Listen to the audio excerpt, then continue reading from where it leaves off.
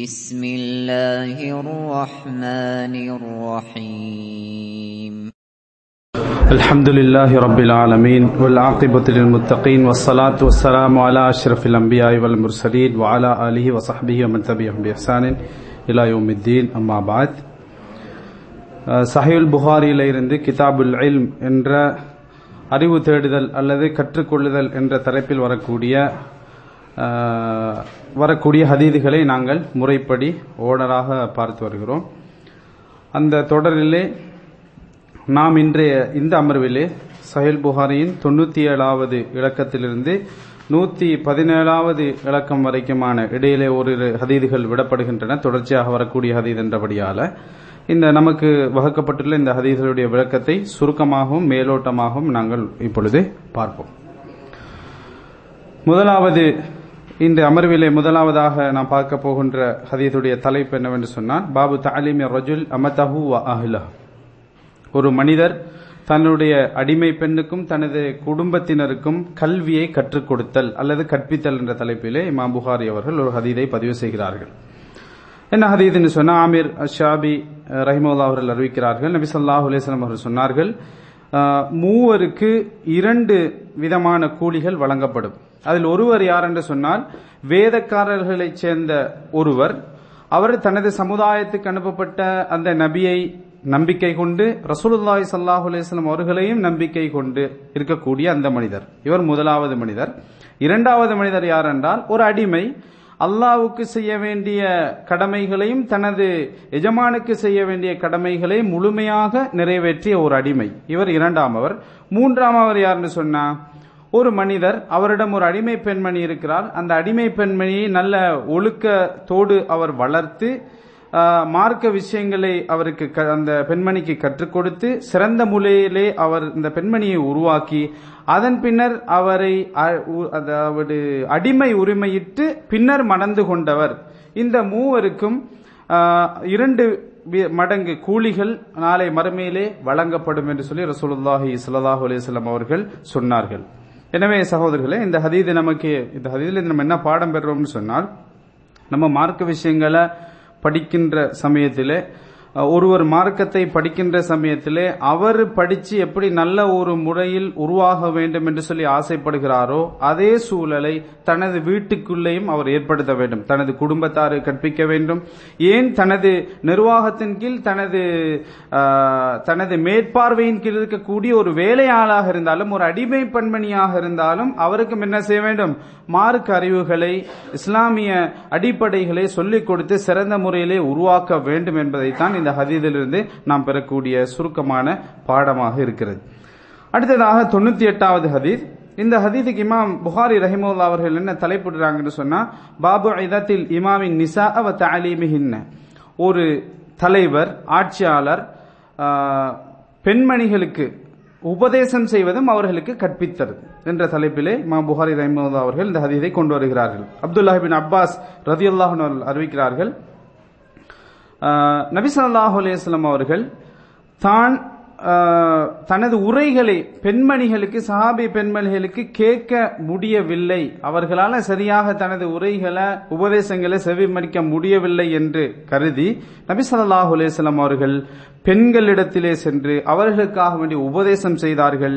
சதகா செய்யுமாறு அவர்களை ஏவினார்கள். அந்த சந்தர்ப்பத்திலே பெண்மணிகள் தம்மிடம் தமது காதுகளிலே இருக்கக்கூடிய அந்த ஆபரணங்களையும் தனது கைகளிலே இருக்கக்கூடிய மோதிரம் போன்ற ஆபரணங்களையும் கழட்டி போட்டார்கள். பிலால் இப்னு ரபாஹ் ரலியல்லாஹு அன்ஹு அவர்கள் தனது ஆடையின் ஒரு பகுதியிலே அந்த சதகா செய்யப்பட்ட அந்த ஆபரணங்கள் நகைகளை எல்லாம் எடுத்துக்கொண்டார்கள் என்ற இந்த செய்தியை சஹீஹுல் புகாரிலே 98வது இலக்கத்திலே நீங்கள் பார்க்கலாம். எனவே இந்த செய்தியிலிருந்து நம்ம பெறக்கூடிய பாடம், படிப்பினை என்ன அப்படின்னு சொன்னா, ஒருவர் அதாவது இன்றைக்கு மார்க்கத்தை படிப்பதற்கான சூழல் பெரும்பாலும் ஆண்களுக்கு ஏற்படுத்தப்பட்டிருக்கின்றன. அந்த சூழலோடு சேர்ந்து பெண்களும் அதற்கான சந்தர்ப்பங்களை பெற்றுக் கொள்கிறார்கள், மார்க்க விஷயங்களை படித்துக் கொள்கிறார்கள்.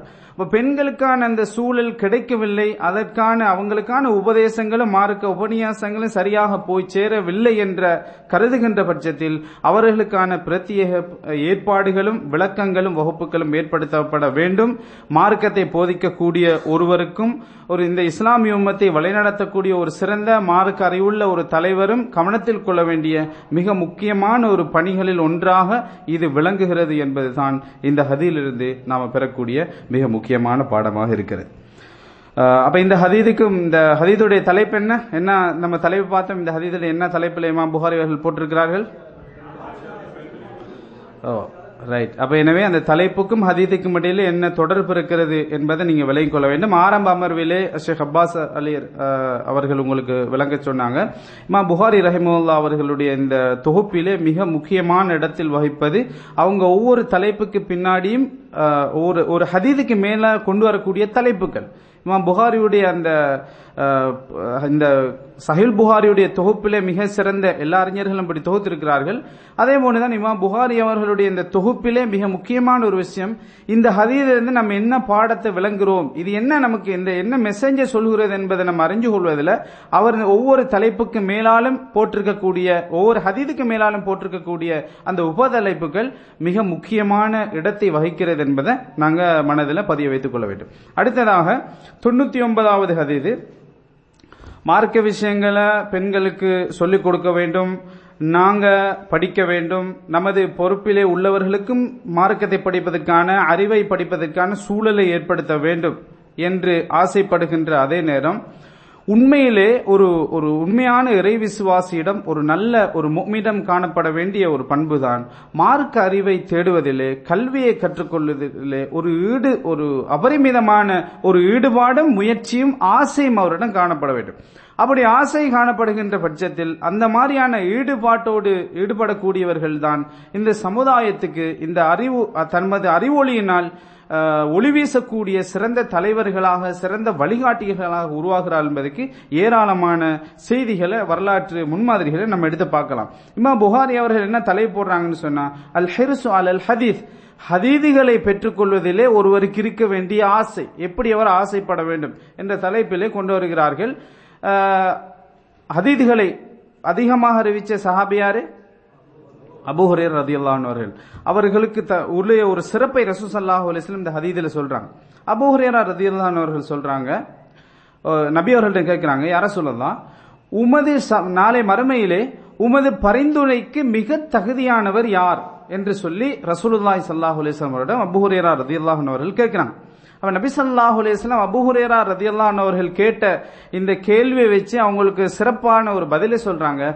அபூ ஹுரைராவே, ஹதீதுகளை அறிஞ்சு கொள்றதுல உங்களுக்கு இருக்கக்கூடிய அந்த ஈடுபாட்டின் காரணமாக, கூடுதலான ஒரு ஈடுபாடு உங்கள்கிட்ட இருக்கிற காரணத்தினால உங்களுக்கு முதல்ல யாரும் இந்த ஹதீஸை கேட்க மாட்டாங்க, இந்த செய்தியை கேட்க மாட்டாங்கன்னு சொல்லி நான் நினைத்திருந்தேன் என்று சொல்லிய பின்னர் ரசூல் ஸல்லல்லாஹு அலைஹி வஸல்லம் தொடர்ந்து சொல்கிறார்கள், மன் கால லா இலாஹ இல்லல்லாஹ் காலிஸம் மின் கல்பி, யாரு தனது உள்ளத்திலிருந்து உள்ள தூய்மையோடு இந்த லா இலாஹ இல்லல்லாஹ் என்ற கலிமாவை சொல்கிறாரோ அவர்தான் நாளை மறுமையிலே எனது ஷஃபாஅத்துக்கு எனது பரிந்துரைக்கு மிகவும் தகுதியானவர் என்று சொல்லி ரசூலுல்லாஹி ஸல்லல்லாஹு அலைஹி வஸல்லம் அவர்கள் சொன்னார்கள். அப்ப ரசூலுல்லாஹ்வுடைய ஷஃபாஅத்துக்கு மிகவும் தகுதியானவர் யார்? லா இலாஹ இல்லல்லாஹ் என்ற கலிமாவை உள தூய்மையோடு மொழிந்தவர் என்பதை இந்த செய்தியிலிருந்து நம்ம பார்க்கலாம். அடுத்ததாக 100வது ஹதீது, இது மிக முக்கியமான ஒரு முன்னறிவிப்பை சொல்லக்கூடிய ஒரு செய்தி. இதோடு ஒரு வரலாற்று பதிவையும் இந்த இடத்துல உங்களுக்கு சொல்லலாம் என்று சொல்லி ஆசைப்படுகிறேன். அல்லாஹ் ரப்பல் ஆலமீன் அடியார்களுக்கு பல அருட்செல்வங்களை பல வளங்களை இறக்குகின்றான். இந்த வளங்கள் எல்லாமே ஏதோ ஒரு காரணத்தினால், அடியார்கள் விடக்கூடிய தவறின் காரணத்தினால அல்லாஹ்வால் பகுதி அளவிலும் முழு அளவிலும் கைப்பற்றப்படுகின்றன என்பதை நம்ம எல்லா வளங்கள்லையும் பார்க்கலாம். இந்த வளங்களில் மிகச்சிறந்த ஒரு வளம், ஒரு செல்வம் தான் கல்வி செல்வம், அறிவு செல்வம். இந்த கல்வி செல்வம் அறிவு செல்வம் என்பது உண்மையிலேயே ஆரம்ப செய்திகள் எல்லாம் நீங்க அது சம்பந்தமான சிறப்புகளை படிச்சிருப்பீங்க. அல்லாஹ் ரப்புல் ஆலமீன் இந்த அடியாறுகளை விட்டு உயர்த்தக்கூடிய பகுதி அளவில் கொஞ்சம் கொஞ்சமாக உயர்த்தக்கூடிய ஒரு வளம் தான் இந்த இல்மு என்று சொல்லக்கூடிய மார்க்க அறிவு. இந்த கல்வி செல்வம், மார்க்க அறிவு, மார்க்க விளக்கம் என்பது அல்லாஹு ரப்புல் ஆலமீன் இந்த சமுதாயத்திலிருந்து கொஞ்சம் கொஞ்சமாக உயர்த்தக்கூடிய ஒரு வளம். இந்த இமாம் புகாரி அவர்கள் எப்படி இதுக்கு தலை போட்டாங்கன்னு சொன்னா, கைஃப யுக்பதுல் இல்ம், கல்வி எவ்வாறு கைப்பற்றப்படும், உயர்த்தப்படும் என்ற தலைப்புகளை இமாம் புகாரி ஹதீதை கொண்டு வரதுக்கு முன்னாடி உமர் இப்னு அப்துல் அசீஸ் ரஹிமஹுல்லாஹ் அவர்களுடைய ஒரு வரலாற்று குறிப்பை இந்த இடத்துல பதிவு செய்றாங்க. உமர் இப்னு அப்துல் அசீஸ் ரஹிமஹுல்லாஹ் அவர்கள் இஸ்லாமிய உலகில் உமையா ஆட்சியிலே வந்திருக்கக்கூடிய ஒரு மிகச் சிறந்த ஒரு ஹலீஃபா, இரண்டாம் உமர் என்று சொல்லலாம் அவருக்கு சொல்வார்கள். இந்த உமர் இப்னு அப்துல் அசீஸ் இந்த வரலாற்று செய்தியை சொன்ன உடனே நிறைய பேர் எழுதுறதுக்கு ஆசைப்படுற மாதிரி விளங்குது. எழுதி கொள்ளுங்க, கட்டாயம் எழுதி கொள்ள வேண்டிய விஷயம் தான். இந்த உமர் இப்னு அப்துல் அசீஸ் ரஹிமஹுல்லாஹ் அவர்களுக்கு இருக்கக்கூடிய சிறப்புகள் ஒன்றுதான், ஹதீதுகளை தொகுப்பதிலே அவர் மிக முக்கியமான ஒரு பங்கை வகித்திருக்கிறார். ஏன்னா ரசூலுல்லாஹ்வுக்கு பின்னாடி நபி தோழர்கள் மதீனாவிலிருந்து ஏனைய பகுதிகளுக்கெல்லாம் போக தொடங்கினாங்க. நபி தோழர்கள் மரணிச்சு தாபீங்கள்ன்ற காலம் உருவாகி, அதன் பின்னாடி இந்த இஸ்லாமிய சமுதாயத்தில் நிறைய ஃபித்னாக்கள் உருவாகி, போலி ஹதீதுகள்லாம் உருவாக்கப்பட்ட இப்படி சோதனையான ஒரு காலகட்டத்தில் உமர் இப்னு அப்துல் அசீஸ் ரஹிமஹுல்லாஹ் அவர்கள் ஒரு கட்டளை பிறப்பிக்கிறாங்க. அறிவு மங்கி போவதையும் அறிஞர்கள் மரணித்து போவதையும் நான் பயப்படுகிறேன். எனவே ரசூலுல்லாஹ்வுடைய ஹதீதுகளை நீங்கள் தொகுத்து எழுதுங்கள், ஹதீதுகளை இல்மை நீங்கள் மக்கள் மத்தியிலே பரப்பி விடுங்கள். அதாவது தெரியாதவர்களுக்கு கற்றுக் கொடுப்பதற்காக நீங்க உட்கார்ந்து இந்த அறிவு செல்வத்தை கற்றுக் கொடுங்கள்.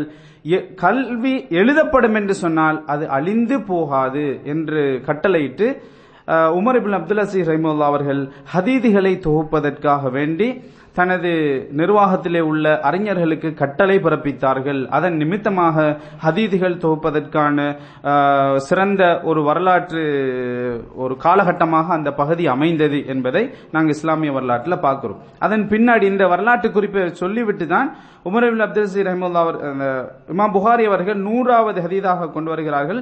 Abdullah ibn Amr ibn As ரலியல்லாஹு அன்ஹு அறிவிக்கிறாங்க, நபி ஸல்லல்லாஹு அலைஹி வஸல்லம் அவர்கள் சொல்ல நான் கேட்டேன், அல்லாஹு தஆலா இந்த உம்மத்திலிருந்து அறிவை முழுமையாக உயர்த்தி விட மாட்டான். எப்படி ஆயினும் அறிஞர்களை கைப்பற்றுவதன் மூலமாக, அறிஞர்களை மரணிக்க செய்வதன் மூலமாகத்தான் அல்லாஹு தஆலா இந்த உம்மத்திலிருந்து அறிவை உயர்த்துவான். எந்த அளவுக்கு என்று சொன்னால், எந்த ஒரு ஆலிமும் இல்லாத சமயத்தில் மக்கள் அறிவியினர்களை தலைவர்களாக எடுத்துக்கொள்வார்கள். அவர்களிடம் மார்க்க தீர்ப்பு கேட்கப்படும்.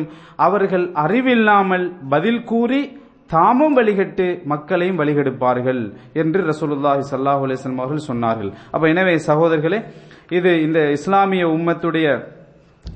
உம்மத்தை வழிநடத்தக்கூடிய அல்லது யாரிடம் நாம மார்க்க தீர்ப்பு கேட்க வேண்டும், மார்க்க தீர்ப்பு சொல்லக்கூடியவர்கள் எப்படி இருக்க வேண்டும், எவரிடம் நாங்கள் மார்க்க தீர்ப்பு சொல்லக்கூடாது, அதாவது கேட்கவும் கூடாது போன்ற பல விஷயங்களை இந்த ஹதீதில் ரசூலுல்லாஹி ஸல்லல்லாஹு அலைஹி வஸல்லம் அவர்கள் நமக்கு சுட்டி காட்டுகிறார்கள். அது அடுத்ததாக 103வது ஹதீஸ். இமாம் புகாரி இந்த ஹதீதுக்கு என்ன தலைப்பிடுறாங்கன்னு சொன்னா, பாபு மன் சமிஅ ஷைஅன் ஃபலம் யஃப்ஹம்ஹு ஃபராஜஅ ஃபீஹி ஹத்தா யஅரிஃப. அதாவது படிக்கக்கூடிய ஒருத்தர் ஒரு ஆசிரியர்கிட்ட ஒரு செய்தியை படிக்கிறார்னு சொன்னா, அதை நல்லா புரிஞ்ச பின்னாடி தான் அதை நல்லா தெளிவாக விளங்குகின்ற வரைக்கும் அந்த ஆசிரியரிடம் என்ன செய்ய வேண்டும், தனது சந்தேகங்களை கேட்டு தெளிவு பெற்றுக்கொள்ள வேண்டும். எனவே இமாம் புகார் என்ன ஹதீது இந்த தலை போடுறாங்கன்னு சொன்னா, ஒருவர் ஒரு செய்தியை கேட்டு அது தெளிவு பெறும் வரைக்கும் அந்த ஆசிரியரிடம் மறுபடியும் போய் கேட்டு அதை முராஜா செய்து கொள்வது, மீட்டிக் கொள்வது என்ற தலைப்பில் இமாம் புகாரி இந்த ஹதீதை கொண்டு வருகிறார்கள். அந்த ஹதீதை கொண்டு வரது அதுக்கு முன்னாடி ஆயிஷா ரதியல்லாஹு அன்ஹா அவர்களை பத்தி ஒரு செய்தி இந்த செய்தியில சொல்லப்படுகிறது.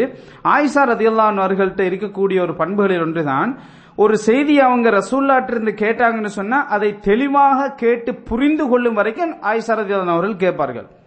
ரசூலுல்லாஹ்விலிருந்து ஒரு செய்தி அவங்க கேட்கிறாங்கன்னு சொன்னா தனக்கு தெளிவாக புரியும் வரைக்கும் மறுபடியும் ஆயிஷா ரலியல்லாஹு அன்ஹா அவர்கள் அதை முராஜா செய்யக்கூடியவர்களாக இருந்திருக்கிறார்கள் என்ற அந்த செய்தியை சொல்லிய பின்னர் அதோடு சேர்ந்து இந்த ஹதீஸ் சொல்லப்படுகிறது. நபி ஸல்லல்லாஹு அலைஹி வஸல்லம் சொல்றார்கள், மன் ஹூசிப உதிப, யாரு நாளை மறுமையிலே விசாரணைக்கு நிறுத்தப்படுகிறாரோ அவர் தண்டிக்கப்படுவார். நாளை மறுமையில் யார் அல்லாஹ் முன்னால் விசாரணைக்காண்டி நிப்பாட்டப்படுகிறாரோ அவர் தண்டிக்கப்படுவார் என்ற இந்த செய்தியை ரசூல் ஸல்லல்லாஹு அலைஹி வஸல்லம் சொன்ன உடனே ஆயிஷா ரலியல்லாஹு அன்ஹா சொல்கிறார்கள், யா ரசூலல்லாஹ், அதாவது ஃபஸௌஃப யுஹாஸபு ஹிஸாபன் யஸீரா, அல்லாஹ் ரப்பல் ஆலமீன் அவர் எளிதான முறையில் விசாரிக்கப்படுவார் என்று கூறவில்லை அல் குர்ஆன்ல. மன் ஹூசிப உதிப, யார் விசாரிக்கப்படுவார் அவர் தண்டிக்கப்படுவார் என்று அப்படி சொல்வதாக இருந்தா, அல் குர்ஆன்ல அல்லாஹு தஆலா இப்படி ஒரு செய்தியை சொல்றானே, ஃபஸௌஃப யுஹாஸபு ஹிஸாபன் யஸீரா, அவர் மிக எளிதான முறையில் விசாரிக்கப்படுவார் என்று சொல்றான் அல்லாஹ் ரப்பல் ஆலமீன் சொல்றானே என்று ஆயிஷா ரலியல்லாஹு அன்ஹா அவர்கள் இந்த செய்தியை சொன்ன உடனே நபி ஸல்லல்லாஹு அலைஹி வஸல்லம் இதுக்கு விளக்கம் சொல்றாங்க. மிக அதாவது எளிதான முறையில் விசாரிக்கப்படுவது என்று சொன்னால் எத்தி வைக்கப்படுவது, அதாவது எளிதான முறையில் விசாரிக்கப்படுவது என்று சொன்னால் அவர் செய்த விஷயங்கள் அவருக்கு எடுத்து காட்டப்படும். ஒரு மனிதருக்கு நாளை மறுமையிலே அவர் செய்த விஷயங்கள் அவருக்கு எடுத்து காட்டப்படும். அல் ஆரத் என்று ரசூல் ஸல்லல்லாஹு அலைஹி வஸல்லம் அவர்கள் சொல்றாங்க. இன்னமா தாலிக அல் ஆரத், அந்த எளிதான விசாரணை என்று சொன்னால் அவருக்கு அது அவர் செய்த வெற்றி அவருக்கு எடுத்து காட்டுவதை குறிக்கும். ஆயினும் மன் நூக்ஷல் ஹிசாப யஹ்லிக், யாரு துருவி துருவி விசாரிக்கப்படுகிறாரோ அவர் அழிந்து விட்டார் என்று சொல்லி ரசூலுல்லாஹி ஸல்லல்லாஹு அலைஹி வஸல்லம் அவர்கள் சொன்னார்கள். எனவே இந்த ஃபஸௌஃப யுஹாஸபு ஹிஸாபன் யஸீரா என்ற வசனத்துக்கு நபி அவர்கள் சொன்ன விளக்கம் என்னன்னு சொன்னா, இன்னமா தாலிகல் அரத், அவர் செய்த விஷயங்கள் அவருக்கு எடுத்து காட்டப்படுவதுதான் இந்த வசனம் நமக்கு சுட்டி காட்டுகிறது. யாரு துருவி துருவி விசாரிக்கப்படுகிறாரோ அவர் என்ன செய்வார், தண்டிக்கப்படுவார். அதுதான் அந்த மன்ஹூசிப உஸிப என்ற அந்த செய்திக்கு விளக்கமாக இருக்கிறது என்பதை நபி ஸல்லல்லாஹு அலைஹி வஸல்லம் அவர்கள், யார் விசாரிக்கப்படுவாரோ அவர் தண்டிக்கப்படுவார் என்று சொன்னா துருவி துருவி விசாரிக்கப்படுகிறாரு. ஆனா அல் குர்ஆன்ல அல்லாஹு தஆலா சொல்லக்கூடிய ஃபஸௌஃப யுஹாஸபு ஹிஸாபன் யஸீரா என்ற இந்த வசனத்துக்கு என்ன விளக்கம் என்று சொன்னால், அவர் செய்த காரியங்கள் அவருக்கு எடுத்து காட்டப்படுவது என்று நபி ஸல்லல்லாஹு அலைஹி வஸல்லம் இந்த செய்தியில சொல்லியிருக்கிறார்கள் என்பதை நாங்க புரிஞ்சு கொள்ள வேண்டும். அடுத்ததாக 110வது ஹதீஸ், அபூ ஹுரைரா ரலியல்லாஹு அன்ஹு அறிவிக்கிறார்கள், நபி ஸல்லல்லாஹு அலைஹி வஸல்லம் அவர்கள் சொன்னார்கள், தசம்மு பிஸ்மி வலா தக்தனு பிகுன்யதி, எனது ஏற்பெயரை கொண்டு நீங்கள் பெயர் சூட்டிக் கொள்ளுங்கள். எனது ஏற்பெயரை, ரசூலுல்லாஹ்வுடைய ஏற்பெயர் என்ன, முஹம்மது இப்னு அப்துல்லா, ஏற்பெயரை கொண்டு நீங்க பெயர் சுட்டிக் கொள்ளுங்கள். எனது சிறப்புக்குரிய எனது புனைப்பெயரை அபுல் காசிம் என்ற அந்த புனைப்பெயரை நீங்கள் சூட்டிக் கொள்ள வேண்டாம் என்று சொல்லி ரசூல் ஸல்லல்லாஹு அலைஹி வஸல்லம் அவர்கள் சொல்லிவிட்டு சொல்றார்கள், வமன் ரஆனி ஃபில் மனாமி ஃபகத் ரஆனி ஃபஇன்ன ஷைத்தான லா யதமஸ்ஸலு ஃபீ சூரத்தி. ரசூல் ஸல்லல்லாஹு அலைஹி வஸல்லம் சொல்றார்கள், யார் என்னை கனவின் கண்டாரோ அவர் என்னையே கண்டார், ஷைத்தான் என்னை போன்று தோற்றம் அளிக்க மாட்டான் என்று சொல்லி ரசூலுல்லாஹி ஸல்லல்லாஹு அலைஹி வஸல்லம் அவர்கள் சொன்னார்கள். அப்ப எனவே இந்த இதுல ரெண்டு விஷயம் சொல்லப்படுகிறது. ஒன்று, நபி ஸல்லல்லாஹு அலைஹி வஸல்லம் அவர்களுடைய இயற்பெயரை சூட்டிக் கொள்ளலாம், ஆனால் ரசூலுல்லாஹ்வுடைய புனைப்பெயரை சூட்ட வேண்டாம் என்று தடை வருகிறது, ஹதீஸிலே தடை வருகிறது. இன்னும் நம்ம இந்த ஹதீஸ இதுல வரக்கூடிய ஒரு விஷயம் என்னன்னு சொன்னா, அபுல் காசிம் என்று சொல்லக்கூடிய அந்த புனைப்பெயரை சூட்ட ஒருத்தரால சூட்டிக் கொள்ள முடியுமா, அந்த புனை பெயரை யாராலும் ஒருத்தருக்கு சூட்டலாமா என்ற ஒரு கருத்து வேறுபாடு வருகிற சமயத்தில் 3 நிலைப்பாடு அறிஞர்களால் சொல்லப்படுகிறது. அதுல பெரும்பாலான அறிஞர்கள் என்ன சொல்றாங்கன்னு சொன்னா, அது நபி அவர்கள் உயிரோடு இருக்கின்ற போது வந்திருக்கக்கூடிய ஒரு தடை, நபியருடைய மரணத்துக்கு பின்னாடி அந்த புனை பெயரை வைத்துக் கொள்வதில் எந்த விதமான தவறும் இல்லை என்ற இந்த நிலைப்பாட்டில் தான் பெரும்பாலான அறிஞர்கள் இருக்கிறார்கள். அல்லாஹு ஆலம். அப்ப இது ஒரு இடையிலே வரக்கூடிய ஒரு செய்தி. அடுத்ததாக படிக்கக்கூடிய ஒரு மாணவரிடம் இருக்கக்கூடிய மிக முக்கியமான ஒரு பண்பை, ஒரு சிஃபத்தை குறிப்பிடக்கூடிய ஒரு செய்தி. அது என்ன அப்படின்னு சொன்னா, பாபு கிதாபத்தில் இல்ம், அறிவை எழுதி கொள்ளுதல் என்ற தலைப்பில் 111வது ஹதீஸாக அபி ஜுஹைஃபா என்பவர் சொல்லக்கூடிய ஒரு செய்தி. அபு ஜுஹைஃபா ரஹிமஹுல்லாஹ் அவர்கள் ரசூலுல்லாஹி அலி பின் அபி தாலிப் ரலியல்லாஹு அன்ஹு அவர்களிடம் கேட்கிறாங்க, ஹல் இந்தக்கும் கிதாப், உங்களிடம் ஏதாவது ஒரு புத்தகம் இருக்கிறதா என்று கேட்கிறார். அலி ரலியல்லாஹு அன்ஹு சொல்றாங்க, இல்ல, அல்லாஹ்வுடைய வேதத்தையும் ஒரு மனிதருக்கு வழங்கப்படக்கூடிய விளக்கத்தையும் இந்த ஒரு ஏட்டை தவிர வேற எதுவும் எங்களிடம் இல்லை என்று அலி ரலியல்லாஹு அன்ஹு அவர்கள் சொல்றாங்க. அப்ப அபு ஜுஹைஃபா கேட்கிறார்,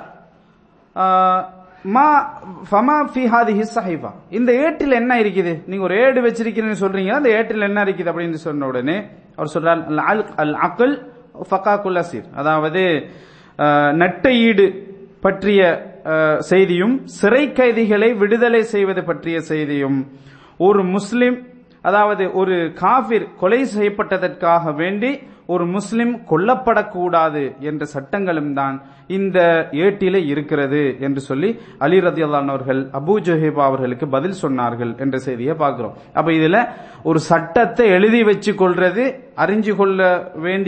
அறிய வேண்டிய ஒரு படிக்கக்கூடிய ஒருத்தர் தான் தெரியாத ஒரு விஷயத்தை, கேட்ட ஒரு விஷயத்தை எழுதி வைத்துக் கொள்ளலாம் என்ற தலைப்பில் தான் இமாம் புகாரி அவர்கள் இந்த ஹதீஸை கொண்டு வருகிறார்கள். ஆகவே படிக்கக்கூடிய ஒருத்தர் தான் ஒரு விஷயத்தில் துறைபோக கற்க வேண்டும் என்று சொன்னால் அவர் மிக முக்கியமாக கடைபிடிக்க வேண்டிய ஒன்று, பாடங்களிலே சமூகம் கவனம் செலுத்துவதிலே மிக முக்கியமான ஒன்றுதான் கேட்கக்கூடிய செய்திகளை எழுதி கொள்வது.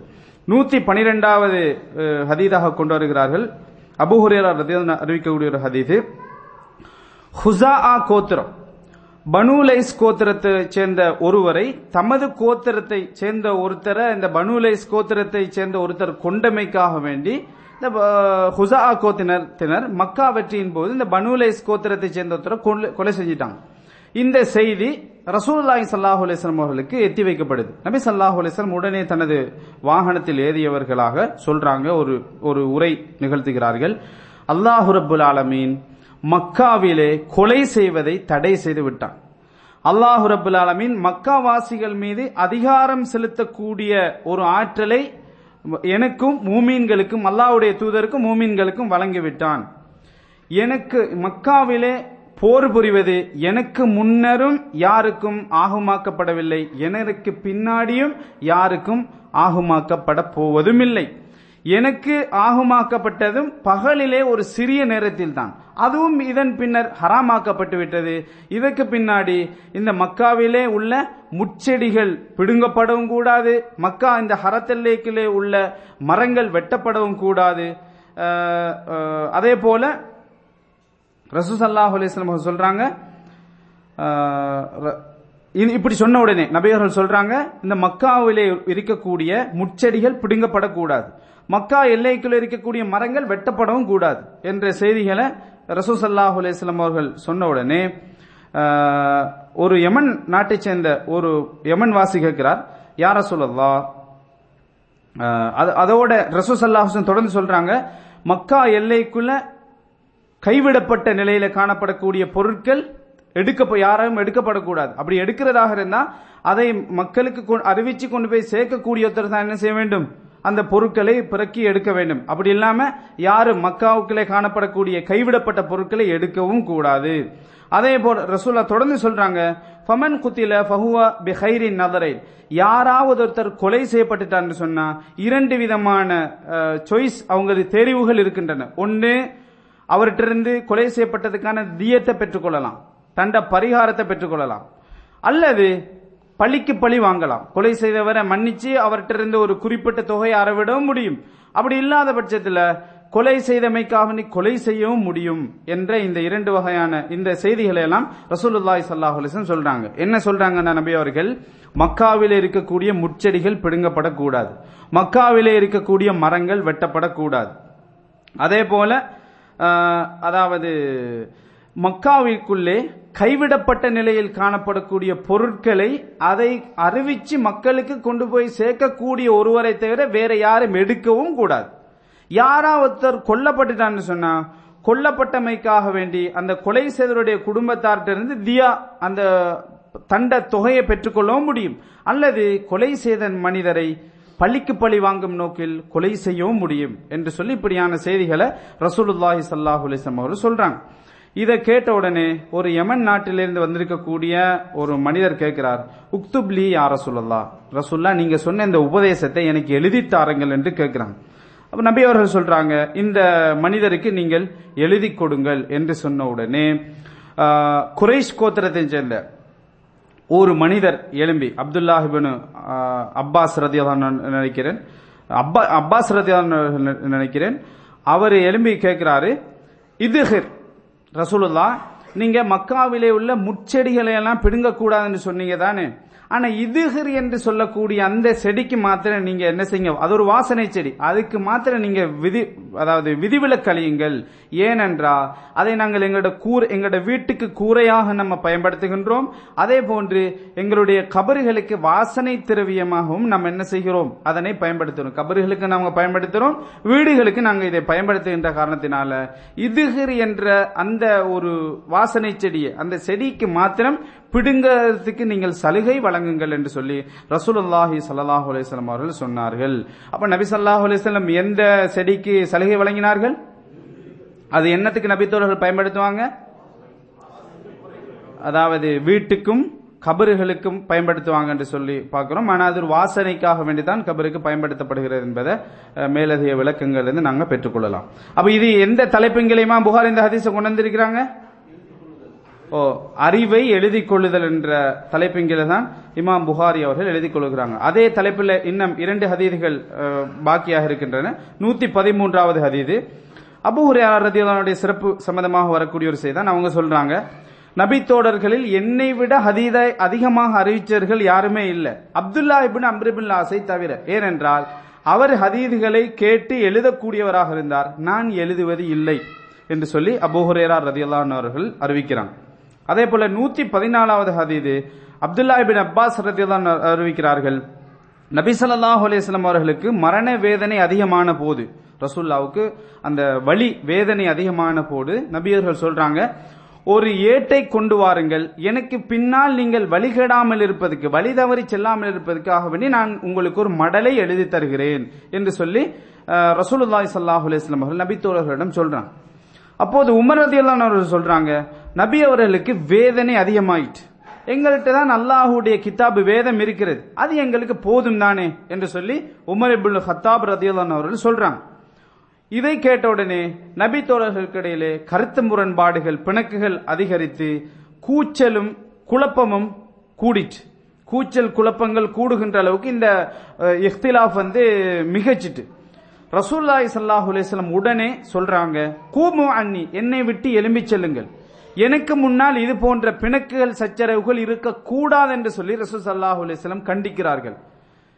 இந்த செய்தி ரசூல்லா அப்படி சொன்ன உடனே அப்துல்லா இப்னு அப்பாஸ் ரலியல்லாஹு அன்ஹு அவர்கள் என்ன சொல்றாங்கன்னு சொன்னா, நபி அவர்களுக்கும் அவர்கள் எழுதித்தர இந்த அந்த மடலுக்கும் இடையிலே ஒரு தடையாக வந்த இந்த சோதனை மிகப்பெரிய ஒரு சோதனையாக போய்விட்டது என்று கூறியவராக அப்துல்லா இப்னு அப்பாஸ் ரலியல்லாஹு அன்ஹு அவர்கள் அந்த இடத்தை விட்டு வெளியேறினார்கள் என்ற இந்த செய்தியை பார்க்கிறோம். அப்ப இது எல்லாமே ஒரு அறிவை இமாம் புகாரி எந்த தலைப்பில் கொண்டு வரன்னு சொன்னா, கிதாபுல் இல்ம், அதாவது கிதாபத்துல் இல்ம், அறிவு எழுதப்பட வேண்டும் என்ற தலைப்பில் தான் இமாம் புகாரி அவர்கள் கொண்டு வருகிறார்கள். நமக்கிட்ட வளர வேண்டிய ஒரு நல்ல பழக்கங்களில் ஒன்று.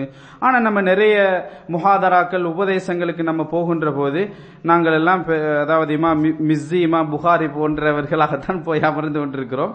சொல்லக்கூடிய செய்திகளை குறிக்கக்கூடிய பழக்கம் நம்ம கிட்ட வருவது கிடையாது. எனவே அந்த பழக்கங்களை ஏற்படுத்திக் கொள்ள வேண்டும். படிக்கக்கூடிய நாங்கள் தர்பியாவுக்கு வருகிறோம், நிறைய விஷயங்களை அறிய வேண்டும் என்று சொல்லி ஆசைப்படுகிறோம். நமக்கு தெரியாத ஒரு விஷயம், இந்த விஷயம் நமக்கு மனதில் நினைவாற்றல் இருக்காது என்று கருதுகின்ற சமயத்தில் அதை எழுதி கொள்வதுதான் ஒரு சிறந்த ஒரு மாணவருக்கு இருக்கக்கூடிய ஒரு பழக்கம், ஒரு பண்பு என்ற அடிப்படை தான் இந்த பாடங்களிலிருந்து நாங்கள் சாரம்சமாக பெறக்கூடிய ஒரு செய்தியாக இருக்கிறது. அடுத்ததாக பாபுல் இல்ம் வல் இதா பில்லைல், அறிவு இரவு வேளையிலே படித்துக் கொள்வது, இரவு வேளையில் படிப்பது, கற்றுக்கொள்ளுதல் என்ற தலைப்பிலே இமாம் புகாரி அவர்கள் 115வது ஹதீஸாக இந்த செய்தியை கொண்டு வருகிறார்கள். என்ன செய்தின்னு சொன்னா, உம்மு சலமா ரலியல்லாஹு அன்ஹா அவர்கள் அறிவிக்கிறாங்க, நபி ஸல்லல்லாஹு அலைஹி வஸல்லம் ஒரு இரவில் தூக்கத்தில் எழுந்து, சுப்ஹானல்லாஹ், அல்லாஹ் தூய்மையானவன், இந்த இரவில் தான் எத்தனையோ சோதனைகள் இறக்கப்பட்டிருக்கின்றன, திறந்து விடப்பட்ட அருட்பேறுகள் தான் என்னென்ன என்று கூறிவிட்டு தம் அறைகளிலே உள்ள தமது மனைமார்களை எழுப்புமாறு சொன்னார்கள். சொல்லிவிட்டு ரசூல் ஸல்லல்லாஹு அலைஹி வஸல்லம் சொன்னார்கள், ஃபருப்ப காசியத்தின் ஃபித் துன்யா ஆரியத்தின் ஃபில் ஆகிரா, இந்த உலகில் ஆடையோடு இருக்கக்கூடிய பல பெண்மணிகள் நாளை மறுமையிலே ஆடையின்றி நிர்வாணிகளாக இருப்பார்கள் என்ற செய்தியை ரசூலுல்லாஹி ஸல்லல்லாஹு அலைஹி வஸல்லம் இந்த ஹதீஸிலே சொன்னார்கள் என்பதை நம்ம சஹீஹ் புகாரியில பார்க்கலாம். அப்ப எனவே மறுமை நாளுடைய அந்த அகோரத்தை பற்றிய மறுமை நாளிலே ஒரு மனிதன் விசாரணைக்கு உட்படுத்துகின்ற சமயத்திலே விசாரணைக்கு நிறுத்தப்படுகின்ற சமயத்திலே அவருடைய அந்த அந்தஸ்துகள் வேறுபடும், வித்தியாசப்படும் என்பதையெல்லாம் நம்ம பல்வேறு உபதேசங்கள்ல பாடங்கள்ல படிச்சிருக்கிறோம். அந்த மாதிரியான ஒரு செய்திகள்ல வரக்கூடிய ஒரு விஷயம்தான் இந்த ஹதீஸ் என்பதை நாங்க மனசுல பதிவு வைத்துக் கொள்ள வேண்டும். அதே போன்று 116வது ஹதீஸாக இமாம் புகாரி கொண்டு வராங்க. அதுக்கு தலைப்பு என்ன போட்டாங்கன்னு சொன்னா, பாபு சமர் ஃபில் இல்ம், இரவிலே இஷாவுக்கு பின்னாடி படிப்பது. ஏன் இந்த செய்தியோட ஒரு செய்தியை சொல்லலாம். நஹா ரசூலுல்லாஹி ஸல்லல்லாஹு அலைஹி வஸல்லம் அனி சமர், நபி ஸல்லல்லாஹு அலைஹி வஸல்லம் அவர்கள் இஷாவுக்கு பின்னாடி கதைத்து கொண்டிருப்பதை, இஷாவுக்கு பின்னாடி விழித்து பேசிக் கொண்டிருப்பதை ரசூலுல்லாஹி ஸல்லல்லாஹு அலைஹி வஸல்லம் அவர்கள் தடுத்தார்கள். எனவே ரசூலுல்லாஹ்வுடைய பழக்க வழக்கங்களை இஷாவுக்கு பின்னாடி நபியர்கள் விழித்திருப்பது இல்லை. தேவையில்லாத பேச்சுக்களிலே ரசூல் ஸல்லல்லாஹு அலைஹி வஸல்லம் ஈடுபது கிடையாது. அதை நபி அவர்கள் தடை செய்திருக்கிறார்கள் என்பதை ஹதீஸ்ல நம்ம பார்க்கிறோம். ஆனா ஒருத்தர் அறிவுக்காக வேண்டி, படிக்க வேண்டும் என்பதற்காக வேண்டி, அல்லாஹ்வை வணங்க வேண்டும் என்பதற்காக வேண்டி என்ன செய்யலாம்? இஷாவுக்கு பின்னாடி விழிக்கலாம், முழிக்கலாம் என்பதை இந்த செய்தி நமக்கு சொல்லுகிறது. அது என்ன செய்தி சொன்னா, 116வது இலக்கத்திலே பதிவு செய்யப்பட்டிருக்கக்கூடிய செய்தி. அப்துல்லாஹ் இப்னு உமர் ரலியல்லாஹு அன்ஹு அறிவிக்கிறார்கள், நபி ஸல்லல்லாஹு அலைஹி வஸல்லம் தனது வாழ்க்கையில், தனது ஆயுளின் கடைசி நாட்களிலே ஒரு தடவை இஷா தொழுகை நடாத்தினார்கள். சலாம் சொல்லிய பின்னர் எழுந்த நபி அவர்கள், இந்த நாளை நீங்கள் நினைவில் வைத்துக் கொள்ளுங்கள், இன்றைய இந்த இரவை நீங்கள் நினைவில் வைத்துக் கொள்ளுங்கள். இன்றிலிருந்து ஒரு நூற்றாண்டின் துவக்கத்தில் இப்போது பூமியின் மேல் இருக்கக்கூடியவர்களில் ஒருவர் கூட எஞ்சியிருக்க மாட்டார்கள் என்று ரசூலுல்லாஹி ஸல்லல்லாஹு அலைஹி வஸல்லம் சொன்னார்கள். இந்த செய்தியை ரசூலுல்லாஹ் எப்ப சொல்றாங்கன்னு சொன்னா, இஷா தொழுகையின் பின்னாடி நபியர்கள் சொல்றாங்க. அப்ப இஷா தொழுகைக்கு பின்னாடி தேவையில்லாம பேசக்கூடாது, விழிச்சிருக்க கூடாது என்று சொல்லி தடுத்த ரசூலுல்லாஹ் இஷாவுக்கு பின்னாடி மக்களுக்கு ஒரு முக்கியமான ஒரு செய்தியை சொல்ல வேண்டிய ஒரு கட்டம் வருகின்ற சமயத்தில் சொல்லலாம் என்பதைத்தான் சொல்லி இருக்கிறார்கள். அதுக்கு இந்த செய்தி ஆதாரமாக இருக்கிறது என்பதைத்தான் இந்த ஹதீஸிலிருந்து நம்ம சாராம்சமாக பெற்றுக்கொள்கிறோம். அடுத்ததாக 117வது ஹதீஸ், நம்ம 116வது ஹதீஸாக பார்த்தோம். அடுத்ததாக 117வது இறுதி ஹதீஸ். அப்துல்லாஹ் இப்னு அப்பாஸ் ரலியல்லாஹு அன்ஹு அறிவிக்கிறார்கள், நான் ஒரு தடவை எனது சிறிய தாயார் மைமூனா ரலியல்லாஹு அன்ஹா அவர்களுடைய வீட்டிலே உறங்கிக் கொண்டிருந்தேன். நபி ஹலாலுடைய மனைவி எனது சிறிய தாயார் மைமூனா ரலியல்லாஹு அன்ஹா அவருடைய, மைமூனா பின் அல் ஹாரிஸ் ரலியல்லாஹு அன்ஹா அவருடைய வீட்டிலே உறங்கிக் கொண்டிருந்தேன். நபி ஸல்லல்லாஹு அலைஹி வஸல்லம் அவர்கள் அன்றைய இரவு அவரிடம்தான் தங்கினார்கள். இரவு தொழுகையை தொழுதார்கள். பின்னர் வீட்டுக்கு வந்தார்கள். 4 ரக்காத்துகள் தொழுதார்கள். அதன் பின்னர் உறங்கினார்கள். பின்னர் எழும்பி சிறுவன் உறங்கிவிட்டானா என்று கேட்டுவிட்டு, அல்லது அது போன்ற ஒரு வார்த்தை ரசூலுல்லாஹி ஸல்லல்லாஹு அலைஹி வஸல்லம் சொன்னார்கள். பின்னர் எழும்பி தொழுதார்கள். நானும் ரசூல் ஸல்லல்லாஹு அலைஹி வஸல்லம் அவரோடு எழும்பி அவருடைய இடது பக்கத்திலே நின்றேன். ரசூல் ஸல்லல்லாஹு அலைஹி வஸல்லம் ஃபஜஅலனி அன் யமீனிஹி, என்னை அவர்களுடைய வலப்பக்கத்திலே நிப்பாட்டினார்கள். ஃபஸல்லா 5 ரக்அத்தின், 5 ரக்காத்துகள் தொழுதார்கள். சும்ம ஸல்லா ரக்அத்தைன், பின்னர் 2 ரக்காத்துகளை தொழுதார்கள். சும்ம நாம, அதன் பின்னர் உறங்கினார்கள். அவருடைய குரட்டை சத்தம் கேட்கின்ற வரைக்கும் ரசூல் ஸல்லல்லாஹு அலைஹி வஸல்லம் அவர்கள் உறங்கினார்கள். பின்னர் வெளியேறி சென்று தொழுகைக்காக வேண்டிய ரசூல் ஸல்லல்லாஹு அலைஹி வஸல்லம் அவர்கள் வெளியேறி சென்றார்கள் என்ற இந்த ஹதீஸை தான் 117வது ஹதீஸாக இமாம் புகாரி அவர்கள் இரவில் படித்தல் அல்லது இஷாவுக்கு பின்னாடி கல்வி கற்றுதல் என்ற தலைப்பிலே கொண்டு வருகிறார்கள். எனவே இஷாவுக்கு பின்னாடி தேவையில்லாத விஷயங்களிலே நாங்கள் எங்களுடைய நேரத்தை வீணடிப்பது, பேசுவது, அரட்டை அடிப்பது போன்ற விஷயங்கள் எல்லாம் பொதுவாக ரசூல் ஸல்லல்லாஹு அலைஹி வஸல்லம் ஹதீஸிலே தடை செய்திருக்கிறார்கள். ஆனால் படிப்பதற்காக, அல்லாஹ்வை இபாதத் செய்வதற்காக, முக்கியமாக இந்த சமுதாய விஷயங்களில் ஈடுபடுவதற்காக, ஆலோசிப்பதற்காக ரசூலுல்லாஹி ஸல்லல்லாஹு அலைஹி வஸல்லம் அவர்கள் இஷாவுக்கு பின்னாடி விழித்திருக்கிறார்கள், ஆலோசித்திருக்கிறார்கள்.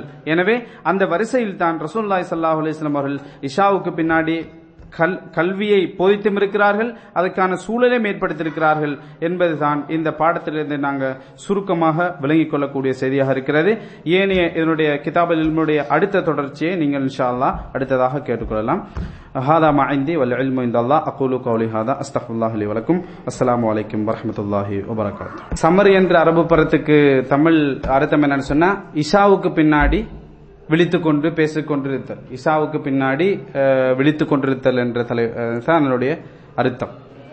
சமர் என்று சொன்னால் இஷா தொழுகைக்கு பின்னாடி, இஷாவுடைய நேரத்துக்கு பின்னாடி விழித்துக் கொண்டிருப்பது என்பதுதான் அதுக்குரிய அர்த்தம்.